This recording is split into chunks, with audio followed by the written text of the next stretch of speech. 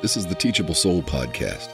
Because we cannot possibly live long enough to make all the mistakes ourselves, let's take a few moments to learn from the mistakes of others. The Teachable Soul podcast, where guests and listeners like you share stories of failure and teachable moments on the journey to success. Here's your host, Kat Daniels.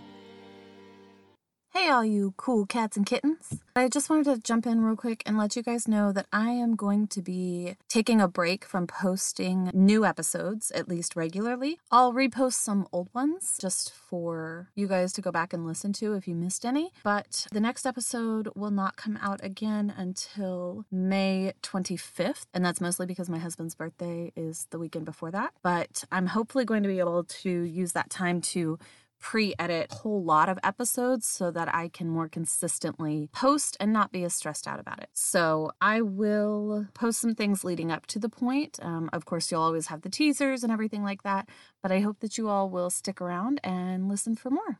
Thanks for listening so far, and I can't wait to show you what the next season holds. And now let me introduce to you Vicki. Welcome to the Teachable Soul podcast. I'm your host, Kat Daniels, and today with me I have the pleasure of interviewing Miss Vicki Wusche, who is the bionic woman now. After escaping a violent marriage, being a single mother on benefits or welfare in the United States, she has now rewritten her future to become an author and entrepreneur. Welcome, Vicki. Hello, Kat. Thank you very much for inviting me. Absolutely. Thank you for coming on and speaking with us today. I'm very excited to hear your stories. Do you kind of want to start from the beginning and tell us how school went for you and how you became who you are today? Yeah, it's interesting, isn't it? Because I think we're a recipe, and the ingredients are our experiences, but in actual fact, they're not the ingredient. It's the taste of the ingredient. So it's not the experience, but how we perceived the experience. So bullying is perceived as a bad thing, and I can't say it was fun. At school. It was a very classic thing at primary school where I lived much further out of the village. So in that final summer where everybody's sort of like 11, 12 and they're starting to spread their wings, they were allowed out their front doors because they were near to other kids and they all played in the local village green. But I was maybe 2 miles out of town. So unless my parents drove me in, I didn't get in. And so the relationships changed amongst the others and they became a group and I was an outsider. But then that's quite interesting because I think that started to prepare me for secondary school, which don't ever send your children to single-sex schools. I know people do it and I know they think it's a good idea. But as a child of a single-sex school, it's awful, particularly as a girl. And I can only explain the female side of it. But Right. Young females are foul to one another. Maybe all kids are foul to one another, but yeah, so that wasn't good. That was proper genuine bullying as opposed to being more isolated. But that ingredient in the primary school of being isolated and no one speaking to me prepared me a little for then when I was in secondary school and no one spoke to me, but that was because of a clash of personalities, which is effectively what bullying is. And then I was able to go, oh, okay, I recognize this. And then I can make a decision about what that's going to mean for how my schooling was going to proceed. So I think it's about looking at the ingredients, the experiences of our lives, and then just checking whether we've associated the right taste with it and look at whether we can go back and go, okay, instead of saying I hate chili or I don't like lemon, go, oh, chili's hot and I prefer things that are cooler, or lemon is sharp and I prefer things that are sweet, so that you don't make them quite so negative, but you can draw the learning and the understanding from them. And that brings us to the teachable soul feeling, doesn't it, for me? Absolutely. Yeah. When I was in middle school, I had a very similar experience of all the females kind of ganging up on me. And females in general tend to be more emotionally abusive, I think, than physically. But yeah, I quit school. I told my parents this summer between my 7th and 8th grade year that I was not going to go back to that school. I said, you have to send me somewhere else. I can't Wow. handle it. Yeah. Because, I grew up in a house where physical violence was not an option. And so I was taught to never touch anybody or hit anybody for any reason. There was never a good reason. So it made me feel more like I really couldn't stand up for myself. Yeah. And so, it didn't matter what I said to them. It wasn't going to hurt them, and so I just was in a situation where I was like, I can't go back. But how lucky you were that your parents had created a family environment that you felt safe to say that. Yeah. So many children, for example, with bullying, don't have the courage to involve their parents. So yeah, there's a powerful lesson there, isn't there? And also, I wonder, what if you had been in a family that would have allowed you to just punch the bully on the nose? Would it have stopped them? It's a very difficult thing. And I think as adults, we can look back when we've experienced this and go, that was someone who was sad. That was someone who wasn't happy in their life for some reason. And the only way for them to be happy was to make me miserable. Mm-hmm. And really, I need to feel sorry for them, or, that's the way the relationship should go. That's the different flavor I need to stick on this. Exactly. Yeah, it's fascinating, but it's so much harder when you're in the middle of it, feeling isolated. Yeah. And I wonder that too. I kind of a little bit snapped one day and got in someone's face with my face, but I didn't hurt them or hit them, but she was pushing me physically, like throughout the whole class. And the last time she pushed me to where I was carrying like 6 or 7 books. I do not know why, but I was carrying a lot of big, heavy books, and they were stacked up on my table. We were fixing to leave the class to get out for the day, and she pushed me and that knocked all these books on the floor. And so I picked them up, and as soon as I finished picking them up, she was still talking about me behind me. And so I had enough, and I got into her face, and I said, don't do it again. And I walked away because luckily I had enough foresight to realize that even if the teacher wasn't in the classroom, all the other kids would happily rat me out. Yeah. And so as soon as I walked away, the teacher walked in the classroom and she made some snide remark, but she never spoke to me or even looked at me sideways ever again. Wow. Because at the end of it, bullies are cowards. And I think it's interesting too. I'd love to know more about your life now and whether you feel that you're a strong woman now. And I feel that I'm a strong woman. I mean, we mentioned a bionic woman. That's just a joke because I've had these 2 hip replacements and I've got more metal in me than I've ever had before in my life. Right. But I do still, even before I was a bionic woman, I still felt like a strong woman now. And I think that I'm a stronger woman because of these experiences that I've had. I don't know if you feel the same. Yes. So when I went into high school, because of the experiences I had, and of course, like media and TV shows and stuff at the time, I thought going into high school that I was the new kid because we had moved the summer between 8th grade and going into high school. And I was the new kid, and I just was for sure I was going to walk into this mass, like everybody was going to be against me and hate me for no particular reason. And it was just going to be a horrible bullying session, essentially, for me for the next 4 years. But I walked in and nobody was like that. Absolutely not a single person was like that to me that I recall at all. Wow. Kind of shocked. Yeah. But it's funny because, even then and looking back now, I kind of went in with this really, really guarded persona. Like, I'm going to look at everybody else sideways before they look at me sideways, and trying to, it's a defense mechanism, trying to protect myself. But it didn't turn out at all the way that I thought. And actually, that's kind of, I think, probably where I came up with. So my husband and I are very much opposites, but I try to think that everybody has good intentions. Husband very much is like, oh, you need to protect yourself and be guarded and da da da.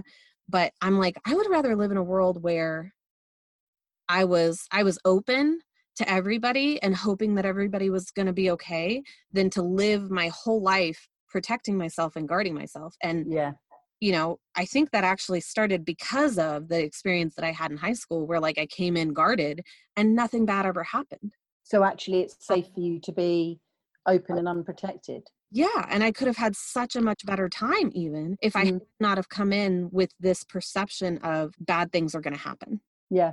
Well, and that's what I mean about the flavor and going back and checking whether you've got the flavor of the ingredient right, whether you've got the perception and the thoughts you have around the experience, whether they are actually what happened. And I long for a time machine. I mean, for so many reasons I want a time machine. I want to go back and look at why this road is where it is, and what this village I live in looked like before it was all built up like this. And yeah, and I just would love to do all of that. But I'd also like to be able to have like a little mini machine. I think I also need to maybe be Ant-Man in a time machine, so that I'm small enough so that I can be this observer without impacting on where I'm observing. And, you know, go to your school and watch you come in your protective mode and go, actually, did you even need to come in protected? Well, actually, there's just a nicer bunch of kids that had grown up because you'd moved areas even. You could have just been in a different area where the children were nicer, you know, and if you'd gone to the secondary school from your middle school in the same location, maybe those kids, you would have gone up with the same kids that have been bullying, and the vibe in the school might have been different, and you might not have had a good experience. So there are so many, I don't know, it's not forks in the road even. It's like we're all on a spider web, and there's the crosses and the, you know, the verticals and the horizontals and the diagonals, and then there's all the circles all the way around the web. And at any point you come, there's not just a choice of left or right or wrong. There's a choice of, I don't know mathematically what that would work out at, but I'm going to say 6. Write in and complain if I've got my maths wrong on the, but you know, at any intersection on a spider's web, let's just imagine that there were 6 different ways that you could go. And, you know, if that's what every moment in our life is like, then we've just got to make sure that we are drawing on our past to give us the skills to go forward to our futures, but making sure all the time that we're taking with us and going back and checking that we're taking with us the best possible perception, back to this flavor, the best possible flavor forward, so that we're not then limiting down those 6 options that we have back down to just 1 or 2 options. Because I think it's when life presents you, and I'm like you, very positive. I feel that life is full of opportunities, that they're there for the observing. I mean, having said that, there are still days where I get myself in a bit of a, you know, a fog or a mess, or, you know, I get grumpy, and then I'm going, why are you being grumpy today? And, you know, what is it that I'm grumpy about? And unpack that, and why that, and why that. And then I work my way back to something. And it's usually because something hasn't worked out the way I wanted it to, so I can go and address it. Or, it's usually some form of a frustration that I expected something, or I wanted something, or I planned for something, so something in the future then didn't appear in the way that I had hoped that it would, or even worked for it to be. And so then I've got to like wind back and go, okay, not where did I go wrong, because that again is one of those binary, oh, so you did something wrong. No, I didn't do something wrong, but where can I improve? How can I go back and correct? Or no, even that's one of those words, isn't it? But it's, everything is a lesson. Anything, there is no failure. It's just a lesson on how can you improve on that situation if you want to, because many of the things that you'll have done in your life will have come with the most wonderful outcomes for you, and they've been the most wonderful opportunities. And then it's still nice to go back and reflect on those and go, so what went so well this time, and how can I do that again? Exactly. I mean, I couldn't agree more, obviously. My podcast is A Teachable Soul. So, but yeah, I mean, in answer to your question of strong woman, I mean, I do see myself, and have always seen myself as a strong woman, but I think I'm just getting stronger, but getting stronger by like kind of looking inwardly is what I've been doing now. And yeah, that's another point that you said, was kind of going back and looking. Whenever you're having a bad day, I look for like triggers. I'm like, okay, well, what exactly here set me off? Why would that have set me off? And it's usually has something to do with like something that's happened deep in my past, or a long time ago, or whatever the case may be. And I'm like, okay, so now we need to figure out how to work through that, because clearly that's not exactly what's happening here. It's just, and that's what I mean about the flavor, isn't it? So you've had an experience in the past, and the meaning that you've attached to that experience, you've brought forward.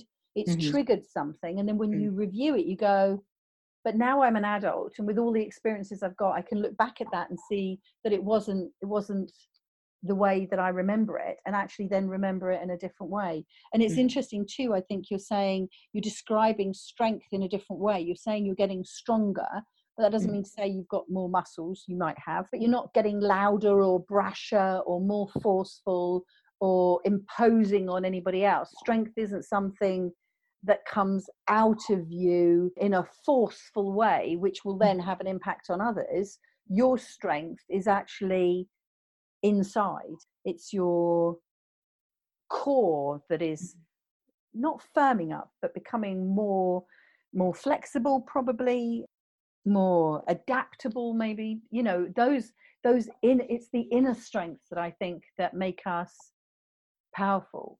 Right. And do you find that when you meet people, that people meet you and think that you're, you know, I'm going to just use some words that might trigger, so excuse me, do they think that you're lovely? Because I can't see you because we're not doing video, we're just talking. Do they see you as soft? Do they see you as sweet, as lovely? Do they perceive you in that way? Or do people perceive you as strong? No, I think they probably perceive me as soft. See, now that's probably where we're differing now then. That's interesting.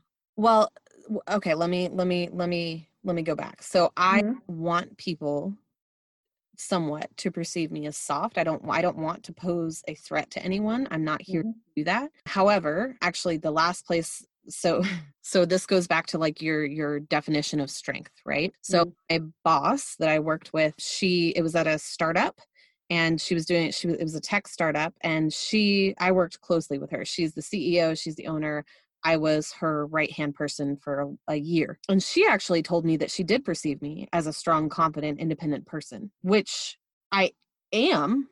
I know that technically, but I don't want to be perceived as this like strong, confident, independent person who's going to roll over everybody. I want to be perceived as a strong, confident, independent person who's going to bring everybody in and bring everybody together and have everybody as a community and do things together. Does that make sense?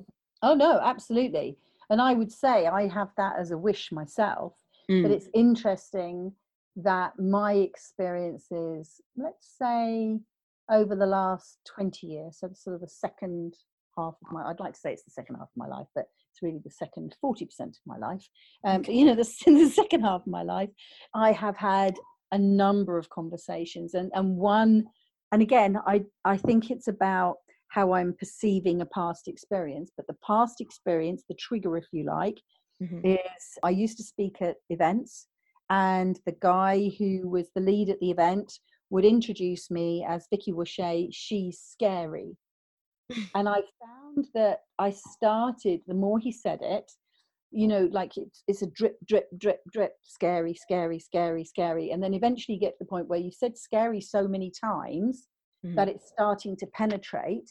And then I found myself coming on, and instead of being the naturally strong and confident Vicki, I was coming on and being apologetic and making a joke about, I'm not that scary, and I give great hugs and we can have a hug afterwards. And then I found myself swinging back the other way when I wasn't being introduced from him, and then saying to people, oh, some people find me scary. So then I'm propelling on his opinion of me, his label, because that's another thing I find really interesting is the labels that we allow to stick to ourselves. This label to go into my future, and then being in that position where working with a coach, he explained, do you have Marmite? Do you have Vegemite? You know, that sort of umami brown stuff that some people stick on toast. Yeah. So the thing about Marmite that we say here in the UK is you either love it or you hate it. And I think that's part of their marketing. And what he was saying is that you don't need everybody to love you. You only need the people that matter to you to love you and to care about you and to care what you say and to care what you do. So like your inner circle. And the people that don't really matter to you and the people that don't really care about you, it doesn't matter what their opinion is because they're not important. So then I started to sort of take that on board and go, well, actually, okay, so I need to be the authentic me. And if you like me and you find what I have to say interesting, or what I have to say valuable, or again, like you, I want to help, I want to work with people, I want to be part of bringing together communities. And that's often been my job when I used to have a job, was about bringing people together. Mm-hmm. I want to be that person, I want to do that. That's where my passion lies. But Mm-hmm. at the end of it, if when some stranger meets me, they decide they don't like me for whatever reason, that's actually about them, that's not about me. Exactly. And remembering and having to remember that, so that then there was this phase where, you know, and it is a bit of a roller coaster that you go through, or there's some sort of wave that you're going through. So originally I was naive, then I had this experience that prepared me for, so you can have experiences like this. Then I had another experience, and it wasn't nice, but I don't think my bullying didn't result in me, you know, coming home from school crying. I wasn't happy at school because I didn't have friends, but then I had a great social life outside of school at the weekends. I then realized I enjoy the company of boys more than I enjoy the company of girls, because obviously girls was my weekday misery, and I would go out and be sporty with the boys at the weekend.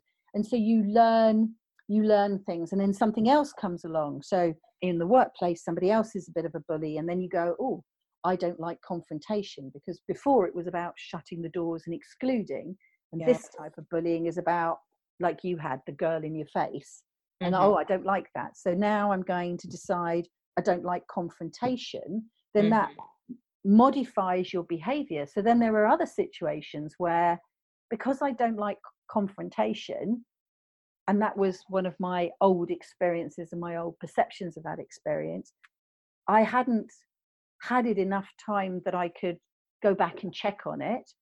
When I came into the situation where he wasn't a boss, he was a peer, and I was doing him a favor by coming along and adding value to his event, when he introduced me as scary, instead of going, why do you keep doing that?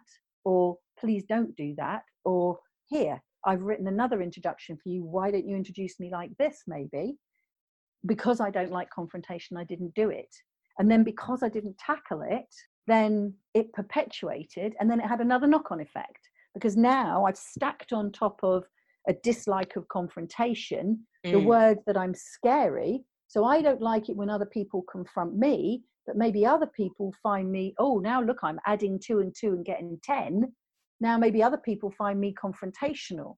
That must be it, because I don't like that when that happens to me. And if they think I'm scary, maybe I'm doing it to others. And then you sort of withdraw. Yeah. And then when I'm in a marriage, instead of standing up and being an equal partner, then I'm subjugating myself, because I don't like confrontation. I must be, and then you add to it, you know, I must be bad in all sorts of different ways, that this person is cross with me, instead of going, hang on a second, I'm fine. It's actually their reaction. It's their stuff, not me. It's their stuff. Now, that doesn't mean to say none of us are at fault, and we can have sharp edges. Yes. But it's about identifying when you've got a sharp edge that you can soften, and when actually it's the piling up of labels and experiences, and therefore you can look back and learn from it. And that's what's so exciting about being a human being. I don't know that the great apes or the dolphins that are meant to be really intelligent, or even the elephants with their wonderful memories, with all the wonderful memory that an elephant has, I wonder if it's going back and going, oh, you know, when my sister-in-law bumped into me with her trunk, that wasn't because she hated me, it was because it was a narrow gap and we both got there at the same time. You know, I don't imagine that anybody else on the planet has this wonderful ability, this gift, to just go, hold on a second, let me just have a look at where this is coming from. And again, that brings us back to, because we are teachable souls, if we open up to that idea. Yeah, exactly. And that's exactly, I took that same path and went down that same human experience where, you know, I didn't like confrontation. I didn't want to be confrontational. I thought that something was wrong with me when someone was angry with me, and then realized that, you know, someone's anger or someone's sadness or insecurity or whatever had absolutely nothing to do with me whatsoever. You know, just in the way that we can look back on things that, you know, we're like, oh, well, I learned a lesson there, and going forward, I'm going to act this way in order to prevent that from happening, or I'm going to act this way because I don't want to live my life that way. Like, people can do that. And so you have to hold other people accountable to do that so that they can feel allowed to do that instead of trying to project their unhappiness on you. Yeah, it's interesting, isn't it? And we were having this as a conversation. I just came from lunch with my daughter and son-in-law and our new grandson. So we had a little sneak out. He's 18 days old, which is just fabulous. Gosh. I know, so tiny, just wonderful. So we went out to one of our local restaurants, and I just had a little walk down there, went for lunch with them, and the conversation, and I was talking to them about a situation I had, and I can't talk about it because obviously it was in a private group, and if I talk about it, then who knows might listen. Not that I would name names, but the situation would be too identifiable. But what it brought us to was the fact that we don't seem to have the ability to disagree with one another anymore. And I don't know how you're feeling it in America. But of course, you know, we've done all this ridiculous Brexit stuff, and obviously you've got Trump versus non-Trump, and people hate people for having a different opinion. When did that appear? Right. That feels really new. It does, because like people used to have, well, okay, so if you're asking my opinion, was brought up to never discuss politics or religion. Yeah. And I think that's sort of fairly sane, except when there's a few glasses of wine and a beer involved and you're with family, and then, you know, the gloves are off and you discuss all sorts of ridiculous things, but your love for one another allows you to get over it. Yeah. Well, for some people, not in my family, that's not how we do that at all. I actually came to the conclusion recently that in my family, we have a long history of cutting each other off just for being angry. But I mean, we definitely need to be able to have conversations where we can either agree to disagree or say, okay, you're allowed to have your opinion. I respect your opinion. I understand where you're coming from. It's different than mine, and that's okay. Yeah. Like, it's not even that hard. No, because we're being logical, unemotional, and we're stone cold sober. And it's not to say that all of these disagreements happen with alcohol, but I know in my family, and it's particularly triggered by my son-in-law, who I think he has a passion for debates. So he loves to start them. Now, one of my daughters and I, we will put the worlds to right. We will start off, we do this, you know, we'll have a Zoom call because she lives in another country. And in the process of that, she'll mention a book that she's read or something that she's seen in social media, and I'll be interested and I'll ask a question, and she unpacks it and I don't understand it. So then I'll question it. But in my questioning of her, she doesn't feel threatened. She understands that I'm looking to learn, and she'll explain. And then we'll spiral off into a sort of a how we can fix the world scenario. That's the way the conversation will go. We will reach a common understanding of what the thing is, because she will teach me enough so that I understand, and then together we will go forward looking for the next piece of learning we can get. When we have the conversations with my son-in-law, what he will do is he will throw in something that's controversial, and then it's not about us learning his opinion so we can join him. It's about him wanting to check the edges of his understanding against the edges of our understanding. So it's a different purpose to the conversation. It's okay, so I understand that black can be all shades from dark grey to very, very black. But when you say medium grey, you actually mean dark white. You know, so that's where your line is. And so he's looking to not teach me about his opinion. He's quite happy for me to have my own. He's not looking for me to convert to his idea or for me to convert to his idea. He's not looking for commonality in the understanding. He's looking to expand his own personal understanding. I think this is what it is. Maybe this is the next debate we have to have. Why do we have these debates, and what are we actually debating? But I think that the debate is about him understanding more for himself by testing out things with other people and then seeing what they've got. And in a sense, you know, again, going back to a cake mixture, he started off with flour, and then he could add a raisin from here and a nut from there and a bit of butter and a bit of sugar, and all of a sudden he's got a fruit and nut cake. Whereas, you know, he could have got a ginger cake if he'd spoken to somebody else. And so he's not looking for us to all then eat the same cake. We can all have different flavors, and we all still love one another, and we look forward to the next debate that we're going to have.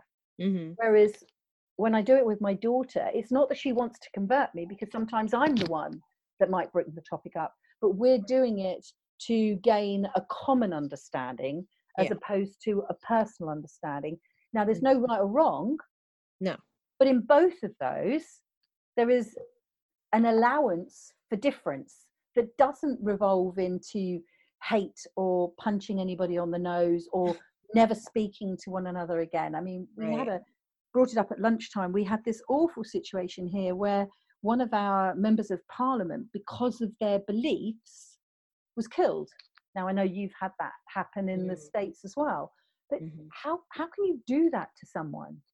Why would you do that to someone? You know, we've got situations now where, and I think I'm going to say young people, because I really don't imagine somebody in their 40s or 50s, even though that's young, making these calls.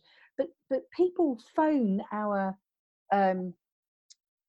services, so our ambulance people or our fire brigade. And I'm not even going to bring the police into it, because I understand that people have issues with the police, and let's not go there. But an ambulance person, how can you have an issue with an ambulance person? How can you have an issue with a firefighter? And yet they will call them either to a genuine incident or even pretend incidences, and then look to attack them. Now, few and far between, but it's like a little new phenomenon of, why are you hating on that person? And that's what I think I'm interested in, this idea of, well, we happen to be agreeing, you and I, Kat. Yeah. But we could be in a conversation where I don't know, let's say you're a vegetarian and I'm a meat eater, and you think I shouldn't eat meat because I'm responsible for global warming, and I think you should have some animal protein in your diet because actually you're weakening your bones or something. Oh, I'm making something up. But we don't have to hate one another for that. No, absolutely. Yeah. We can respect opinions, and that seems to be drifting away now. Yeah. Well, I think that kind of goes back to people, you know, projecting their anger or their unhappiness on other people. You know, when people attack people because of their beliefs, they're mad at the beliefs. They're not even mad at the person. You know? And so when they believe something so strongly that it's about kind of dealing with your emotions, learning how to rein them in, or how to understand, or how to go back and look at why would you be that angry at something like that, you know? And I just wonder whether this is something that we could come back to in 10 years from now and look at this podcast conversation and go, now we understand. You were asking the question then about why there is maybe more anger or more frustration or more intolerance out there. Actually, this is the answer. And I think that's what's quite interesting to me is, and dare I say it, let's see if you get angry messages about this, but I wonder what the role of, and I'm going to lump social media in with the press, the stuff that we read, the stuff that we watch, how much of this is starting to stir up. I always remember watching the programs that my children would watch on TV and vetting what they were allowed to watch, because, you know, there were kids that would play up. There would be a program about children that were naughty at school and they would be rude to the teachers. And I didn't want my children to watch that because I don't want my children to think that it's acceptable to be rude to the teachers because they saw it on TV. And yet the TV makers would say, but this is what's actually going on in the classroom. We need to make a program about the reality so that then we can, I don't know what, acknowledge that it's happening or something. Whereas I'm thinking, but there's so many things out there in the world that are unpleasant that I don't need to know about. Well, But then am I wrong not to educate myself on the things out there that, so I don't have details of, I don't know, some religious or political attacks that are happening in a particular country on another side of the world, because I have no experience of that other than through the media. And if I turn off the media and then I don't watch it, therefore I don't know about it, am I wrong? Or is it the only way that I can protect myself from getting angry about things that I can't do anything about? Yeah. Well, I mean, to your point of media and social media, I think it's just an information overload. If you're in a country where horrible things are happening, or where, your neighbor has something horrible happen to them, you should absolutely take action, inform yourself, and do something about it. But if we're in another country where that's not even something that is affecting our livelihood, number one, you've never been through anything like that. So how can you, even if you educate yourself to the highest extent, it would still be harder for you, never having experienced it or even known anyone who experienced it, to speak on it, to do anything about it, because you can't, there's some things that you just can't know unless you're in the thick of it. Just like, when you're in a relationship, they say that women or spouses who are being abused and are in the middle of an abusive relationship, it's hard for them to get out. Yeah. And it's hard for them to get out for multiple reasons, but one of them being that if you're in the middle of it, you kind of can't see the woods for the trees, or that saying. Yeah. Or even know right. that you are a tree in a forest and that there are many other trees that are being abused as well. Exactly. So this is a real moment where we've got a thing here that some of me is going, well, as a human being, shouldn't I be paying attention to what happens to other people so that I can help? Yes, but how can I help? And so I remember quite vividly, for example, when the tsunami hit Sri Lanka, we had literally been there that summer, and the tsunami hit on Boxing Day. And Bob, my partner, and I, our first thoughts were, we have to go. We have to go and help. We were out there for weeks. That man drove us around in his van. We stayed at that hotel. Are the hotel owners okay? There was the guy around the corner that gave us the massage. Are they okay? Can we go and help?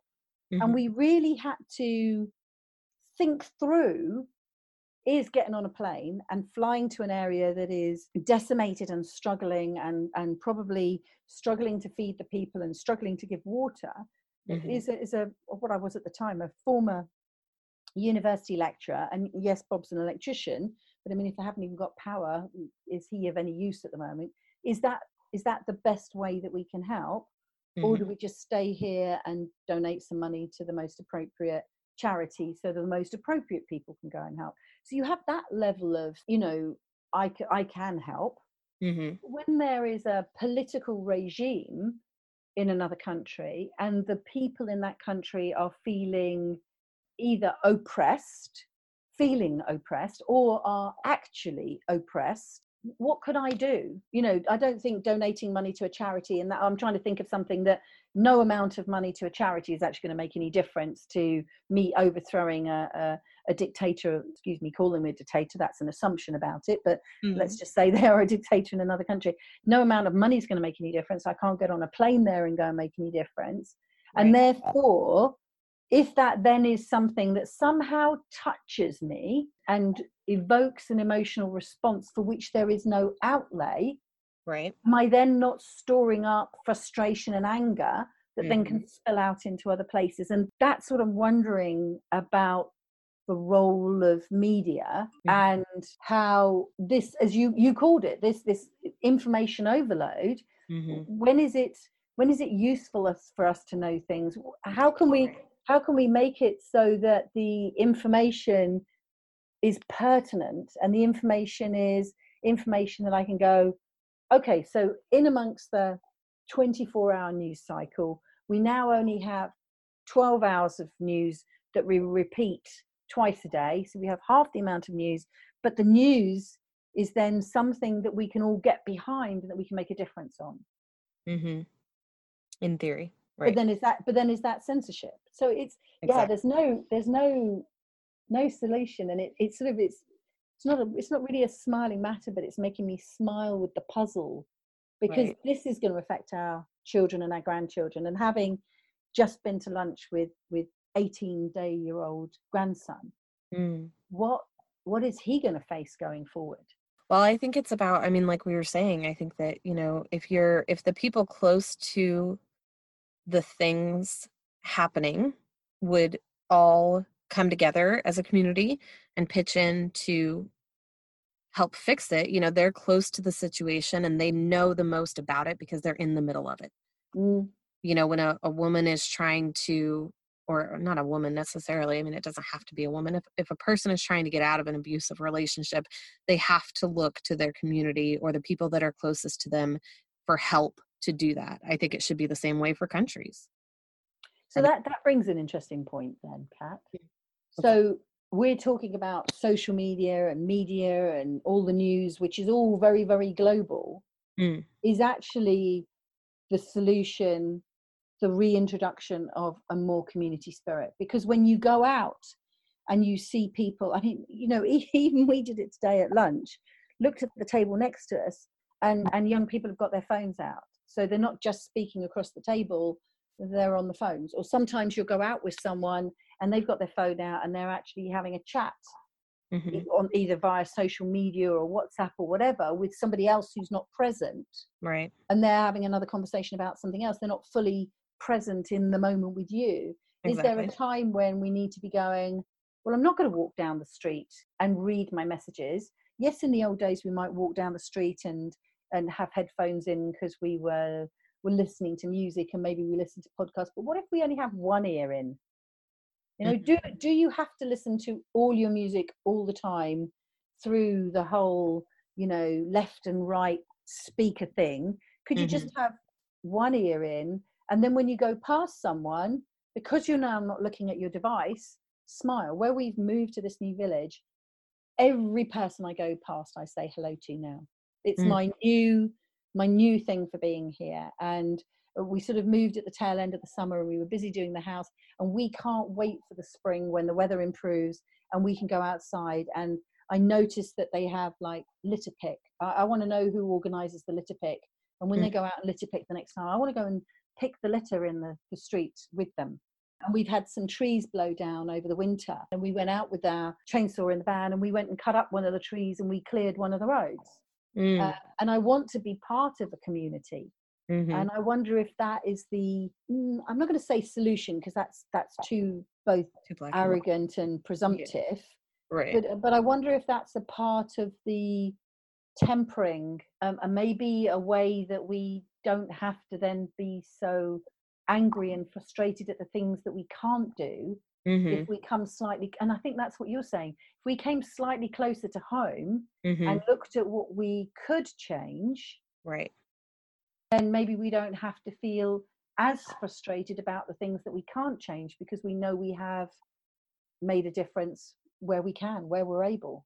Yes, absolutely. And if everybody did do that, it would have a huge ripple effect. I mean, teeny tiny things like picking up litter can have a huge ripple effect. Doing it as a community and getting a group together to do it is fantastic. And helping others to chop down their trees that are, you know, in the middle of the road. Like, you helped your whole community when you cleared the road, you know? Yeah, I think that's really interesting, isn't it? And it all then would come back round into a loop, because if we're more community spirited, we were more connected, then that person that was struggling in their relationship would maybe get local friends, which would provide them with the opportunity to speak when they felt like they had a trusted environment, they had a community they could go to, you know, maybe a couple of girlfriends or a couple of boy friends, or, you know, that doesn't work for men, does it?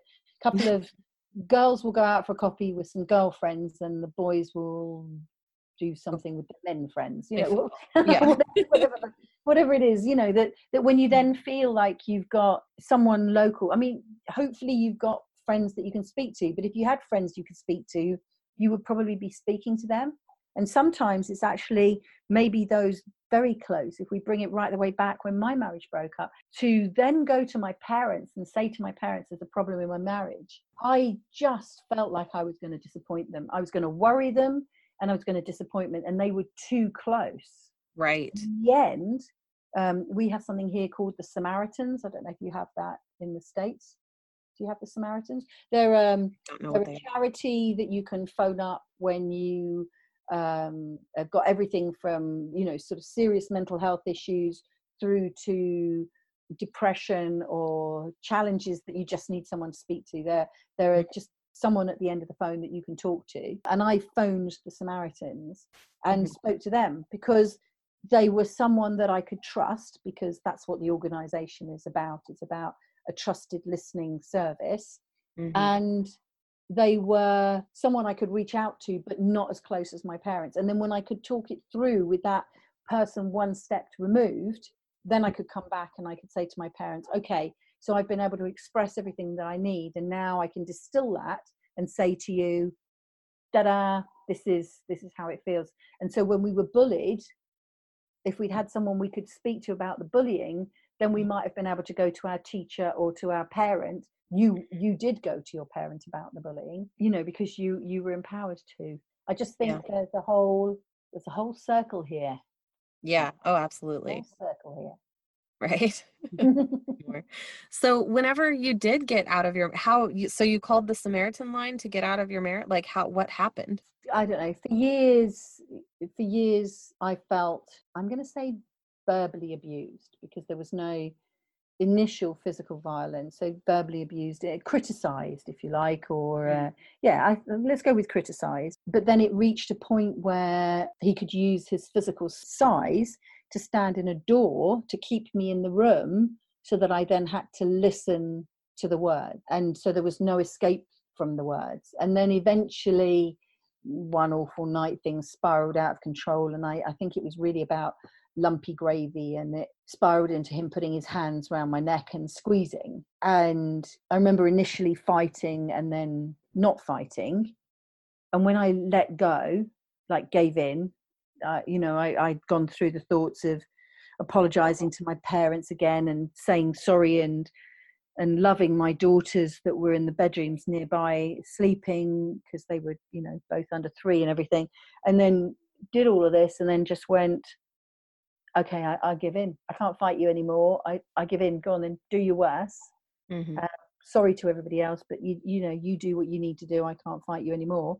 And I think in my release, he stopped. And then I literally, the next morning, got the girls out of bed, packed up some stuff, whatever we could, and went to my parents, and never went back to that house again. And it was that night when I got to my parents and settled girls down in bed again, that I made the phone call to speak to the Samaritans, because I knew I needed to talk it out. It's quite interesting. So some of the speaking that I do now, sort of based on the books that I've written, one of the books that I've written is called The Wealthy Retirement Plan. And it's a guide to living the rest of your life in future. It's called The Wealthy Retirement Plan, a revolutionary guide to living the rest of your life in style. And it's actually about how if you take control of your finances, then you can release the financial pressure on you. And when you release the financial pressure, then you can be in a position where you can start to think at a whole new level. But actually what that spurred me into is picking up sort of the second half of it, is how can you live the rest of your life in the way that you want? I believe from a very practical lesson, it's got to be about controlling your money and planning for your financial future, because that's the sort of world that we live in. Right. But the challenge that a lot of people have is that they can't even imagine what the life they want in the future is like. So a lot of the talks that I'm doing at the moment is, what if I gave you permission to imagine your future? And I found through the difficult days of when I was married, and then again later on, that I write. So I write my words down, because yes, you can speak, but unless you can find someone who will just listen without challenge or critique, and you can speak in a way where you don't fear ridicule, you if you fear ridicule, you will abbreviate yourself without allowing your thoughts to come out. But the process of writing, so I used to write myself letters, or I just used to write letters about how I felt when I was married and I was miserable, and all the things I hated, maybe all the things that I wanted to say to my then husband, but didn't, because I didn't like confrontation, have the courage to say. And then I realized that actually the way that I was writing then, I was writing as a victim about my victimization. None of my letters, because I found them some years later, were about how I could get out of that situation, how I could create a future for myself that I wanted to live in. And then gradually I started to write in a different way, and I started to imagine the future that I did want and write about that, and work my way back to going, right, well, I've written about, the letter M, that's where I want to be, and I'm currently only on the letter C. What are the steps that I have to get from C to M? And then, because I've written a number of books, my fourth book in the whole writing process was a wildly random book. So all my books are about property investment and creating businesses, and now looking at this wealthy retirement idea. The book in the middle of all of this, book 4, which is called The New Estate, Insights from the 22nd Century, great title. I then just imagined a world, because now I took this idea of writing and I went, well, what if I see these things that are wrong in the world? Everything from roadworks and potholes to pollution and plastics to poverty and homelessness, to how can we have balanced wages so that everybody has enough, but at the same time still allow those that work harder or have more skills to have more. So then there was the idea of enough, more than enough, and make more, much more than enough. And so it was about just writing all of these random thoughts down and then structuring them. And what I did was I imagined a world and just picked 85 years in the future, and when I wrote it in 2015, 85 years in the future will be 2100. So I was imagining a world 2100, and what would that world be like? And then that's my letter M. What are all the things that would change from today over the next 85 years to maybe make my world, my imaginary better world, a reality? So I invented laws, I created a movement, so a bit like Greta Thunberg, I created a movement and laws and started to influence the values of first my community, and then on a wider platform those that followed me, and then beyond that started to influence the views of the country. And then of course, because I'm British, sorry America, I made it that we became world leaders in certain aspects, that we were leading the way, and others then started to observe the way that we behaved in business, the way that we behaved in society, and they started to question the way they behaved and started to adopt some of our behaviors. But of course, I can do that because I'm British, it was my book, and I wanted the UK to to have that position in the future. But we can do that on a much smaller level in our own lives. Oh, totally. So when I first was writing, and if your listeners don't like, and they're listening, so maybe they like to listen to stuff, well then record yourselves on your phone, leave notes for yourself on the phone, and then play your notes back to yourself or whatever. Paint it if you want to paint it, dance it if you want to dance it. Right. But what if we could capture where we are now, and then give ourselves permission to imagine where we would like to be in the future, which is the thing that I didn't do when I was in the dark spell of my marriage. I didn't imagine how to get out. And what I'm saying is, wherever you are now, whether you are in a good place or a not good place, if you're in a good place, you can still imagine yourself to be in somewhere even better somewhere in the future. And if you're not in a good place now, maybe you're feeling bullied at school, bullied in the workplace, bullied at home, or maybe you're frustrated by the political agenda or injustices that you see, wherever you are now, what if you could imagine a better world in the future? which now would only be, 90 odd, 80 odd years away, 80 odd years away.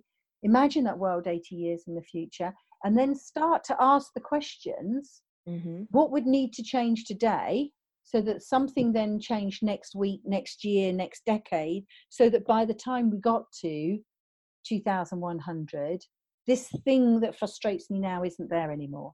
And maybe I can't change everything in my lifestyle, in my lifetime rather. Maybe I can't change everything in my lifetime. But maybe I can imagine how things that I can change now that were within my capabilities, within my reach, that changes that I could make now will have this massive effect in the future. So we've got a big thing about plastics, not using plastic bags, not buying another plastic bag. When I go to the grocery store, and I know we see you on the TV as having these paper bags that your groceries come in. I now put my groceries, like when I pick up potatoes, I don't put them in a plastic bag to then put them into my trolley.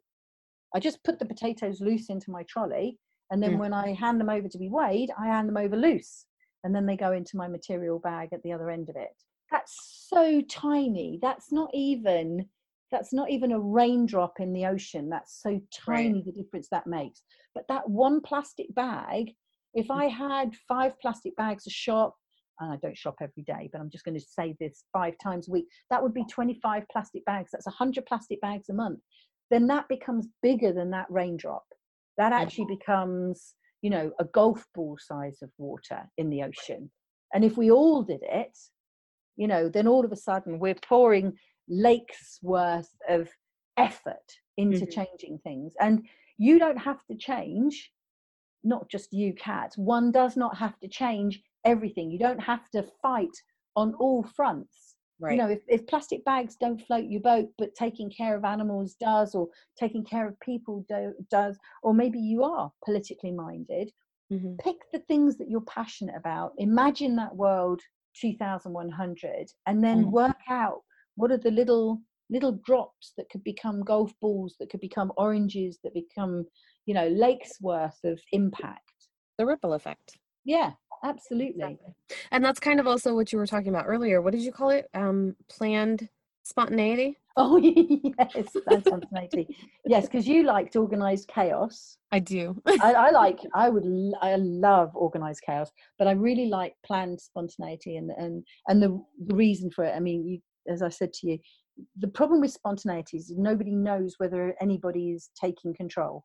Nobody. So you and I could sit here and we'll have a moment of silence because we're being spontaneous, and then you don't say anything and I don't say anything, and I don't say anything because you might say something, and vice versa. And then there is this great chasm of silence. That doesn't work. What we need to know is that we are having a spontaneous conversation, and it will go backwards and forwards. And sometimes there might be a moment of silence while you're thinking of an answer. But I'm asking a question and I'm going to expect you to reply, and you're asking a question or making a statement and expecting me to respond. So that was our planned spontaneity. Right. Yeah. Exactly.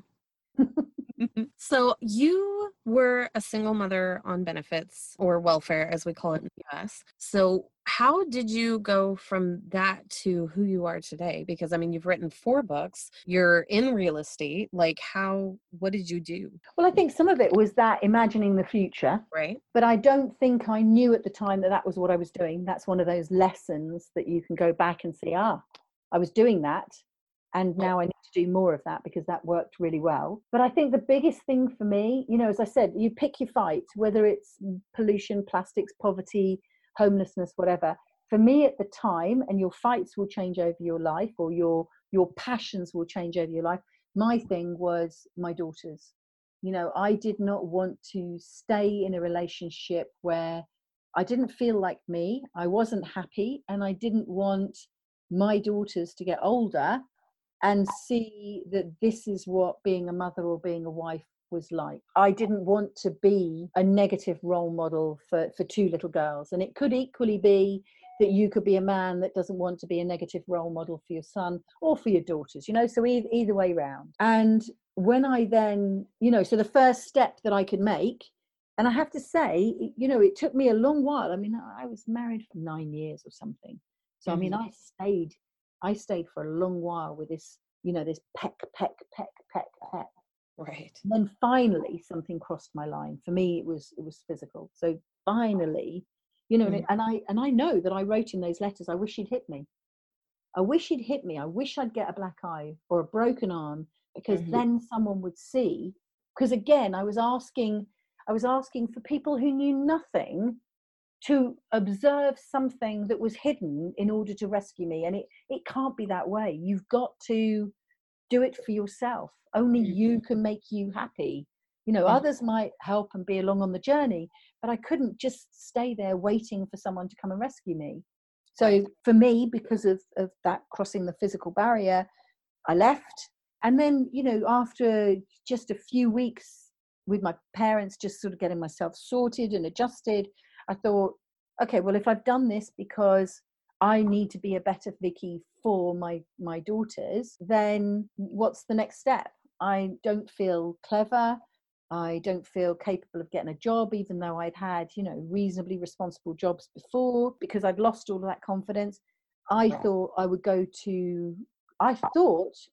to college to see a college course. I thought I was going to go and I learned to touch type and get a job as a PA or something. And I didn't really understand what I was going to. It was an open day, and I found that I'd gone to university to an open day at university to see what university courses you wanted to take. And I ended up on signing up for a university degree, and did a degree, got a first class honours in the final year of my degree, all while my daughters were still under 5 at this point. 2 girls under 5, did my degree. I think I was holding down 5 or 6 part-time jobs. And then I became a university lecturer for the next 11 years, until I got into personal development and property. And again, it was just, I happened to be in a place where there was an opportunity to learnt things differently. You'll listeners will probably know and have heard of Tony Robbins. So it was a Tony Robbins style event run by somebody else over here in the UK, and it taught all about NLP, neuro-linguistic programming. And I understood, even though I had been a university lecturer for 11 years, I understood learning and the brain in a different way. And I hadn't known to look for the books or to ask the questions, because sometimes you don't know what you don't know, so you don't know how to research it. If you had no concept of the word bubblegum, how would you even know that there was a thing that people stuck in their mouth and chewed and made bubbles with? You couldn't conceive of it. Yeah. So you wouldn't know to ask about it or read about it or then go and experience it. So I had no idea about NLP or action learning or any of that stuff. And I literally went to, it was going to be a 2.5 day seminar, Friday night, Saturday, Sunday. And that Friday night, I was buzzing like you couldn't believe. I was literally looking like a mad woman, where I'm following along with the speakers writing notes and whatever else. But at the back of the book, I'm writing all of these other notes about all my insights. So I'm participating and sort of observing me participating at the same time. I was so excited by this material, and it literally just, that was the moment that spun me off onto a whole new life. But I would never have got to that event if I hadn't seized an opportunity that came to me in the form of an email. And I would never have been on some imaginary list. I've got no idea how I got on that list to get that email to invite me to the event. I would never have been there had it not been for the experiences that I had before. I don't even know what those experiences were that got me there. And I maybe would never have been so excited about education had I not been a lecturer, and I would not have been a lecturer had I not taken a degree and happened to become a lecturer. And I would never have taken the degree if I hadn't gone to what I thought was a college enrollment, because I had decided that I wanted to change my future and be a better version of me. All right, in the early days, I wanted to be a better version of me for my daughters. And now I am happy to just be a better version of me so that I can show up in the world as the best version of me at any time. I don't have to do it for other people now. I can be my own motivation. But that's what I mean about going back and looking at those experiences. And if we can do it with hindsight and go backwards, what if we could project forward to our future in 2100, and then apply future hindsight and then change our worlds to be how we would like them to be. And even if we don't, as I say, make it all in this lifetime, at least we know that we will have been dropping those drips into the seed to start that ripple effect and make a difference. Yeah, that's super impactful. I just recently started learning about NLP myself. How did you use NLP during that time? I fell for it hook, line and sinker. I was in the cult. I had the t-shirt, I had the tattoo, the lot, because it can be Right. very like that. Yeah. I used to go out to dinner with friends, and the conversation would be, I'd be saying something and they'd say things to me like, "Can I coach you on that?" "No, you can't. We're out having spaghetti. Be quiet." And everybody, and really, there's still a thing about, isn't there, that coaches really need coaches themselves, that you're only in that position because you identify with the challenges, and just fix yourself first and leave me alone, I'm fine. But I loved the learning, and my poor family went through it.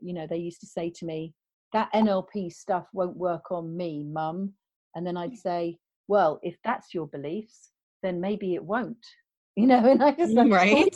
have these conversations. And I was away for weeks at a time studying and everything else. And then when I was away, poor Bob, God knows why he's still with me, I might be having one of these sessions where you're supposed to be, digging into your bits and letting it all go. And I'd phone Bob up and go, Bob, I really need to know need to tell you how much I love you. Do you forgive me? I forgive you. And he'd just go, "Yes, I love you. I forgive you." And he's got like no idea what's going on, poor man. Right. And he just got used to the, "Oh, geez, she's on another one of those. Oh, this is the crying class, right? Yeah, okay. Yes, Vicki. Yeah, no, I love you. Yes, I support you." Whatever it was I was asking for at the time. Yeah. And actually, what I can see now that I've come out the other side, I'm not fond of at all the manipulative sides of NLP, because people do take NLP for and can apply those techniques to manipulate. I think there's even an American guy who teaches other guys how to score with women by NLPing them. Oh yes, there are many. I actually interviewed a person who was a part of those groups. Oh, did you? I sure did. Send me the Yeah. link for that, because that'll be an interesting. Yeah, I will. He had come out the other side and realized that it was just manipulation. That's good. That's good. Oh, I wonder how that one went with if he was still in the gang. But yeah, so I'm not fond of that. But what's quite interesting is if you understand it, then you can observe it when it's being done, and you can go, I know what you're trying to do. You're trying to manipulate me. But in terms of increasing your ability to communicate and connect with people, I tend to notice when we have fallen into line and we're creating the same body language movements, whether they're matched or mirrored or whatever. So when you do that, that's quite interesting. Like, if we had the videos on and then I put my hand to my chin, and then you happen to put your hand to your chin, and to know, actually, oh, that's good, we're really connected, and that sort of gives you a nice feeling.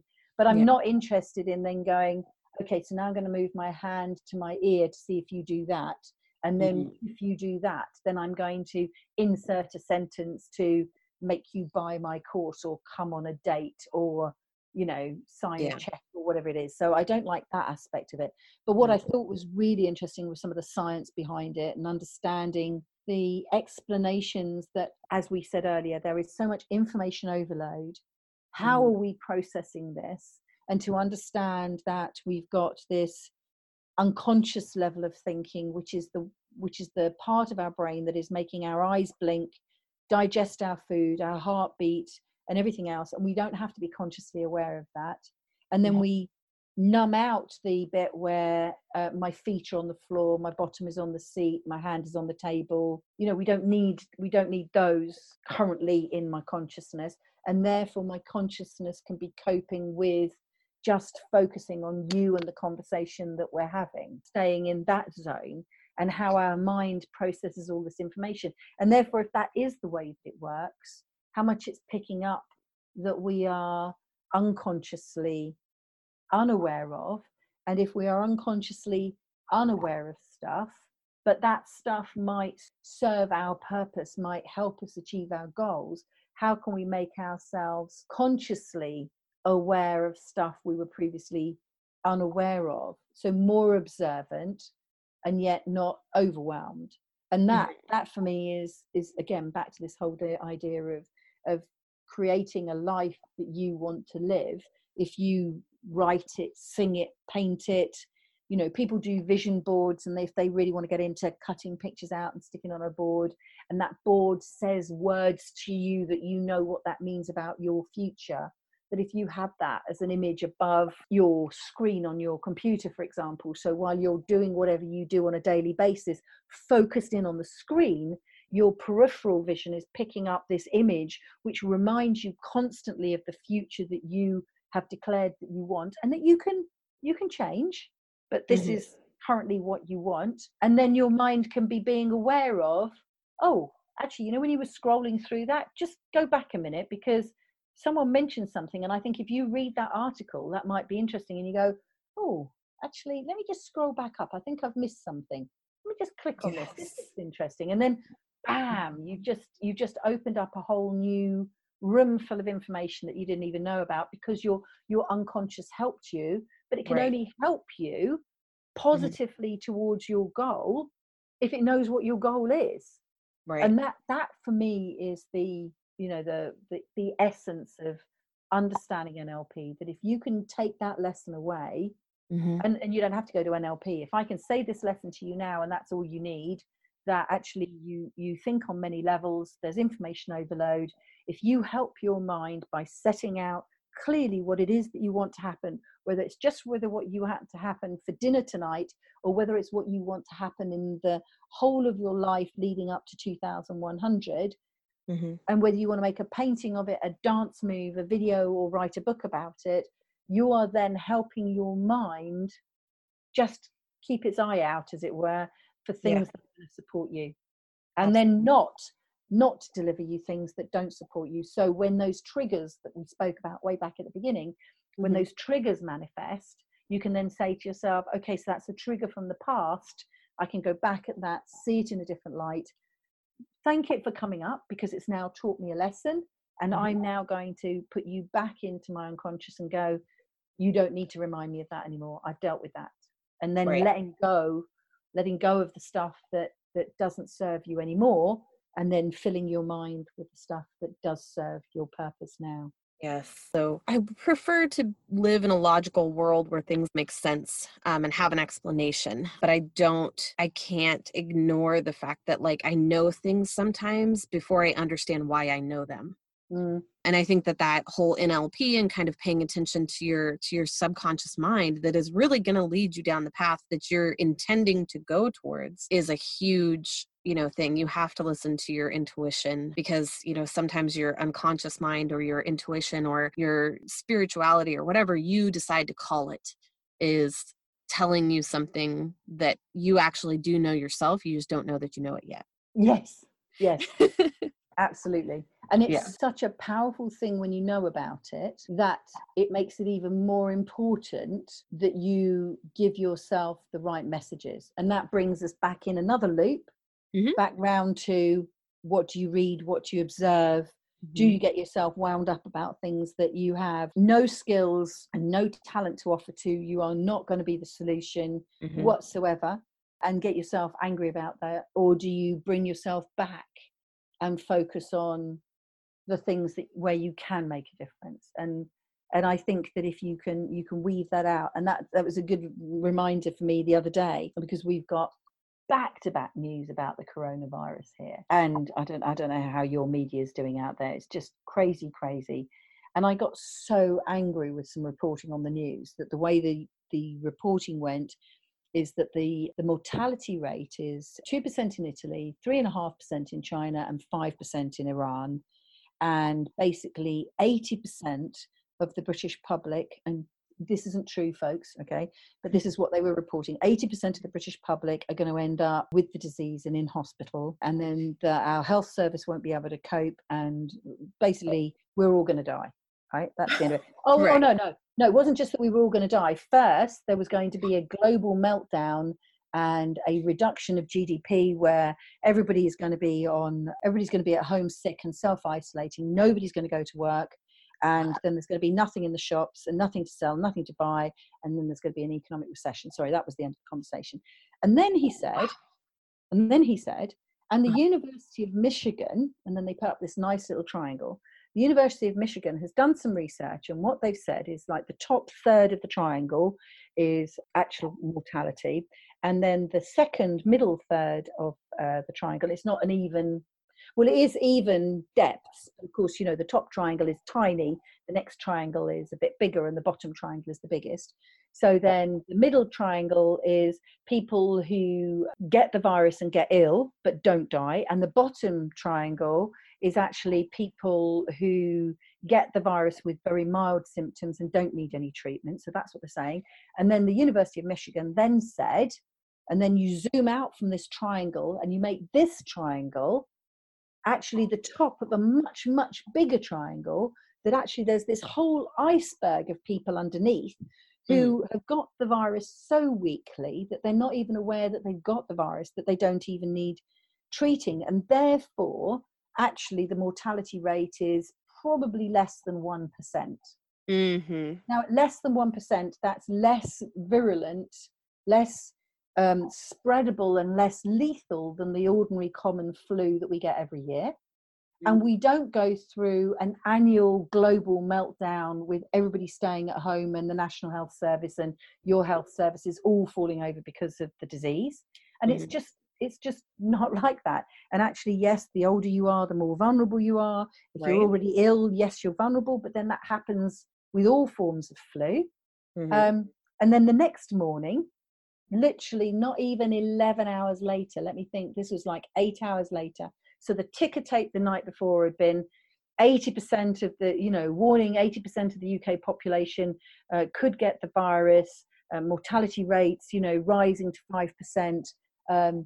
Mortality rate in Italy had gone from 12 to 52 people, so it was making all these dramatic big numbers all over the place. Next morning, the ticker tape, and they didn't say a word about it, mortality rate expected to be less than 1%. And what did they say? Like only 1 in 5 people to be affected, which by my maths is 20%, not 80% of the population. And literally overnight, they changed the story. But all night, I'd laid in bed angry, not able to sleep from about 2 a.m, angry that they had, through what I felt was very irresponsible reporting, impacted my future. They were going to create, because if it's all self-fulfilling prophecies, they were going to create a global meltdown. They were going to give permission to bunk off work even though they didn't have any symptoms, and then we were going to be in trouble and businesses were going to go under, and then inflation would rise and everything, and we'd all be at risk, when actually there was no reason for this at all. And I was so angry about it. But that's the thing, isn't it? I laid in bed all night angry. I didn't do anything about it. I was thinking about blogs and videos I wanted to put out. I'm glad I didn't now in hindsight, but I should have got up. I should have just written the article or recorded the video, or, should have just done it and got it out of my head and just finished with it. It served me no purpose whatsoever to be that angry for 8 hours. Right. And then made you probably tired the next morning. Yeah. Tired, miserable, frustrated. It solved nothing. You're the person I've spoken to about it. I haven't written to the news channel and complained. I haven't put in a complaint to the, our moderator of news. I haven't done any of that stuff. I just festered. But I festered on something I couldn't change. Right. Or didn't change, couldn't change, but didn't change. And actually it served no purpose. And therefore, coming back to then rewriting my story to be very clear about how we can change our own futures.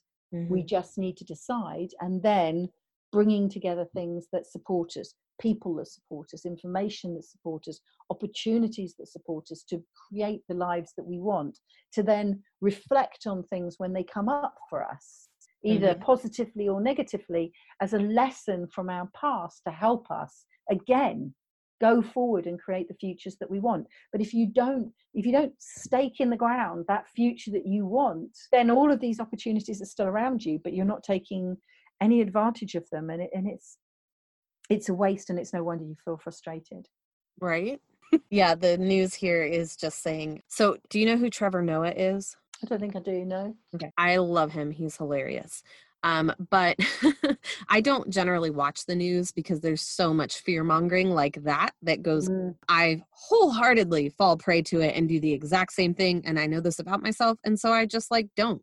I get the news from like my mom, who watches it all the time, or my brother, who occasionally up in, once a week or so. Yeah. And I'm like, tell me what's happened, because I probably can't do anything about 90% of the problems that are in works right now. And even if I could, by the time I get around to being able to do it, it's done. Like it's done and it's gone, and there's nothing else I can do. So I'm not gonna worry about it. But Trevor Noah is the host of The Daily Show now, which is a nighttime talk show, that takes the news and puts a comedic spin on it. Very legitimate, actual news. They just make it funny. And which I appreciate, because there's so much doom and gloom in the world. I prefer to just look at things from a sunny perspective sometimes. But he has a segment on his show called Is This How We Die? And they've been making fun of like the coronavirus. And so, yeah, I love The Daily Show, and I specifically love Trevor Noah. But I think any show that has Is This the Way We're Going to Die as a regular statement and section on there, that's got to be worth a watch, hasn't it? Right? Yeah, they have many segments on their show like that kind of make fun of situations that are just so outrageous sometimes that you can't even believe that it's happening. Yeah, bless him. I love it. But all right, well, thank you so much. This is a very long interview, but I am so glad that we had this conversation, and you are a beautiful, beautiful soul, and I appreciate you coming on and on your Oh, wow, thank you. That's very kind. It's been really lovely having a conversation with you. We should have got a cup of tea to start, shouldn't we? I know, right? If you ever come over across the pond, just ring. Oh, yeah. Well, thank you so much, Kat. I've really enjoyed having this conversation with you. As you say, yeah. Well, I have 5 books now, but that's okay. So, yes, there's a website, and I'm sure you'll put it all in the show notes. And the website is VickiWusche.com, and that's spelled VickiWusche.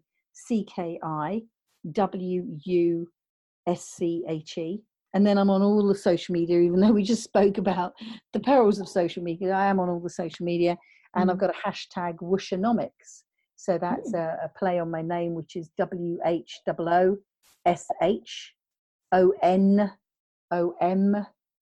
So Wushenomics. And, if you are someone that wants to look at how you can think about your wealthy retirement plan and your future, then what I created was an online quiz, which you can access through my website. So that's VickiWusche.com/scorecard. And that takes you through a series of questions to help you get back a score and a personalized report to give you tips on what you can do to be more clear about the future you want, how you can get more in control of your own finances, recognize the resources that you've got, check that they are being leveraged in a way that serves you and the future that you want to create, and then consider the legacy that you want to leave at the end of it, the impact that that world that you want to see come into fruition in 2100. So that's there, and that's just a free online course. And of course, then all the books, you can just Google me on Amazon and you'll find them there. Some of them are about property investment, which maybe isn't as relevant to some of the people in the States. But Property for the Next Generation, I think, is, I hope, a thought-provoking book about the changing nature of property, because we're very hung up in England about owning property. And I don't think you need to own the house that you live in. With our more mobile young people, it's more about how we can make property work for us than using it as a commodity. And then, of course, there was the 4th book is The Story About the World, which is the new estate, Insights from the 22nd Century, which isn't a very sexy title, but I think is a fun book, and I hope a thought-provoking book. And if you get that, I'd love to have conversations with you. And then the most recent book, which is up for a book award next month, is The Wealthy Retirement Plan, A Revolutionary Guide to Living the Rest of Your Life in Style. And I think that book is pertinent to anyone, wherever you are in the world. It's about getting clear on what you want your life to be, and then taking the steps that you need to manifest your own future in the way that you want it to be. Because if you don't make a plan, you'll end up being part of somebody else's plan instead. You need to take charge. Right, absolutely. Well, yeah, that's great. Thank you. And yeah, I love to how people are taking like tiny homes and or just buying land and, you know, using the land and living off of the land, like with solar power and creating their own water and things like that. So There's so many ways that we can change the way that we do things now that are going to make it more relevant for us and for future generations. I think it's very exciting. that's fantastic. Well, thank you. I look forward to reading your books and I'm very excited about them. And congratulations on your award that's coming up. Thank you. Fingers crossed. Fingers crossed. Yes, same. All right. Thank you. Well, thank you so much again. And I look forward to future conversations. Thank you, Catherine.